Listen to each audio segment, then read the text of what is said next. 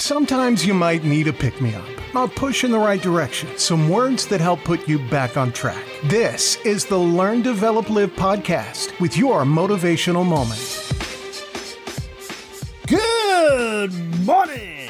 Welcome to the Learn, Develop, Live podcast and your motivational moment for the week. My name is still Chris Jaggs, and I'd like to thank you for joining me on another chapter of the Learn, Develop, Live adventure. Hello! This week for your motivational moment, we have the legendary Zig Ziglar return to the show with a very important message. Now with this, Zig will walk through a quick evaluation to determine where you are right now, and with those results, can you get to where you want to be? And before you listen to the clip, get yourself a pen and paper if you can, but if you're driving, please don't. And here's Zig.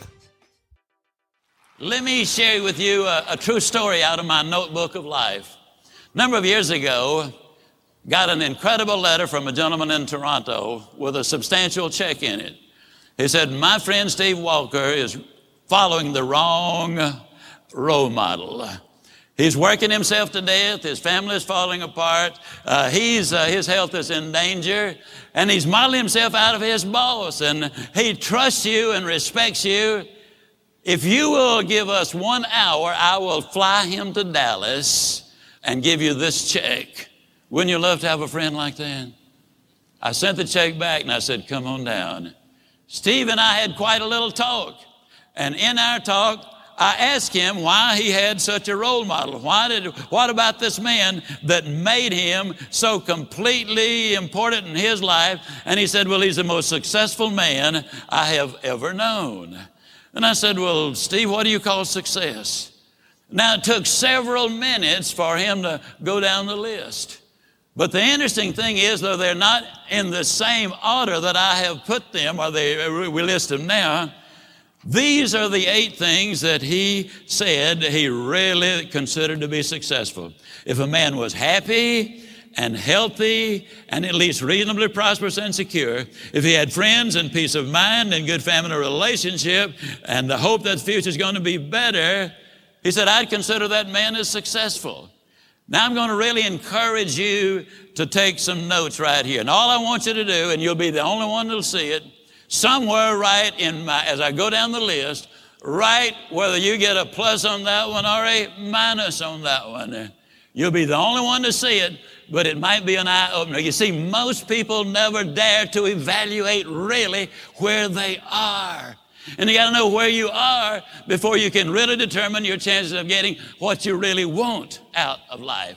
And so I said to Steve, I said, I understand that your boss is very important to you.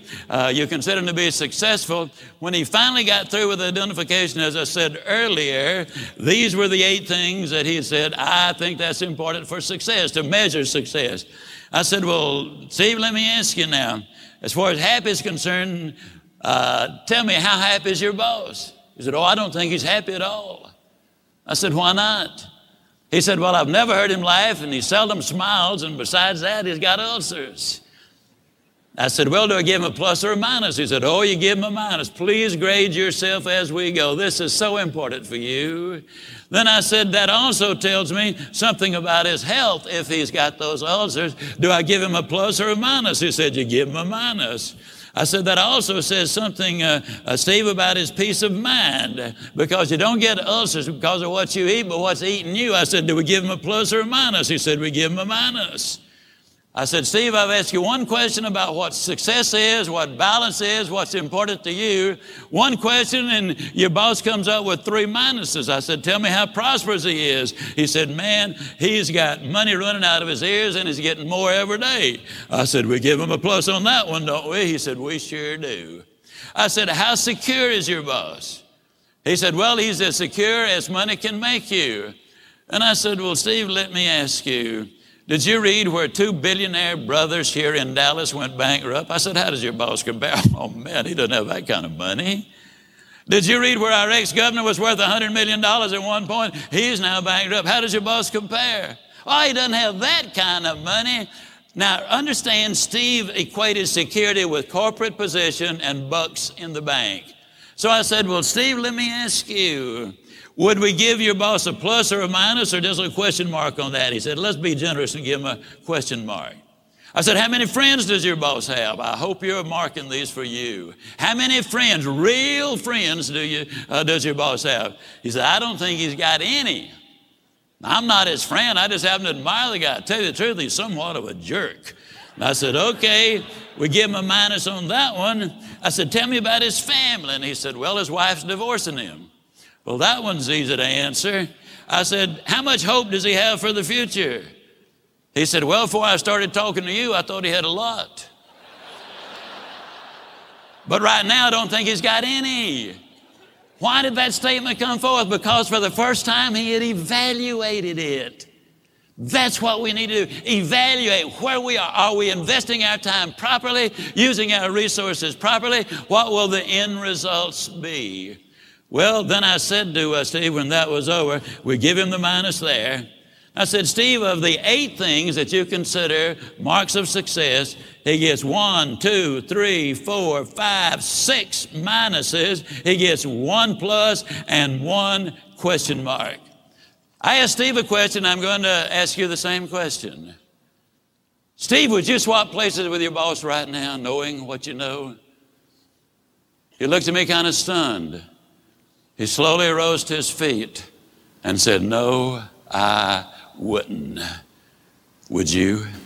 And that was the amazing Zig Ziglar. As the message from his talk says, how you see someone is one thing, but how they actually can easily be the opposite. It can be quite clouded. This kind of exercise you can do yourself, but it shouldn't be done just once, but quite often, because there are variables that change, and rarely will you actually get the same results for today, or 5 years later, 10 years later. Things will either improve or not. You also won't get the results the same for today and a week or month later. The day-to-day experiences that you go through will greatly influence all these different variables. Now, that is everything from me for this episode. If you want to find me on the social, you can search for Learn, Develop, Live on Facebook, Instagram, Twitter, and even LinkedIn. Come and say hello. But as for now, take care of yourselves, and I will see you in the next one.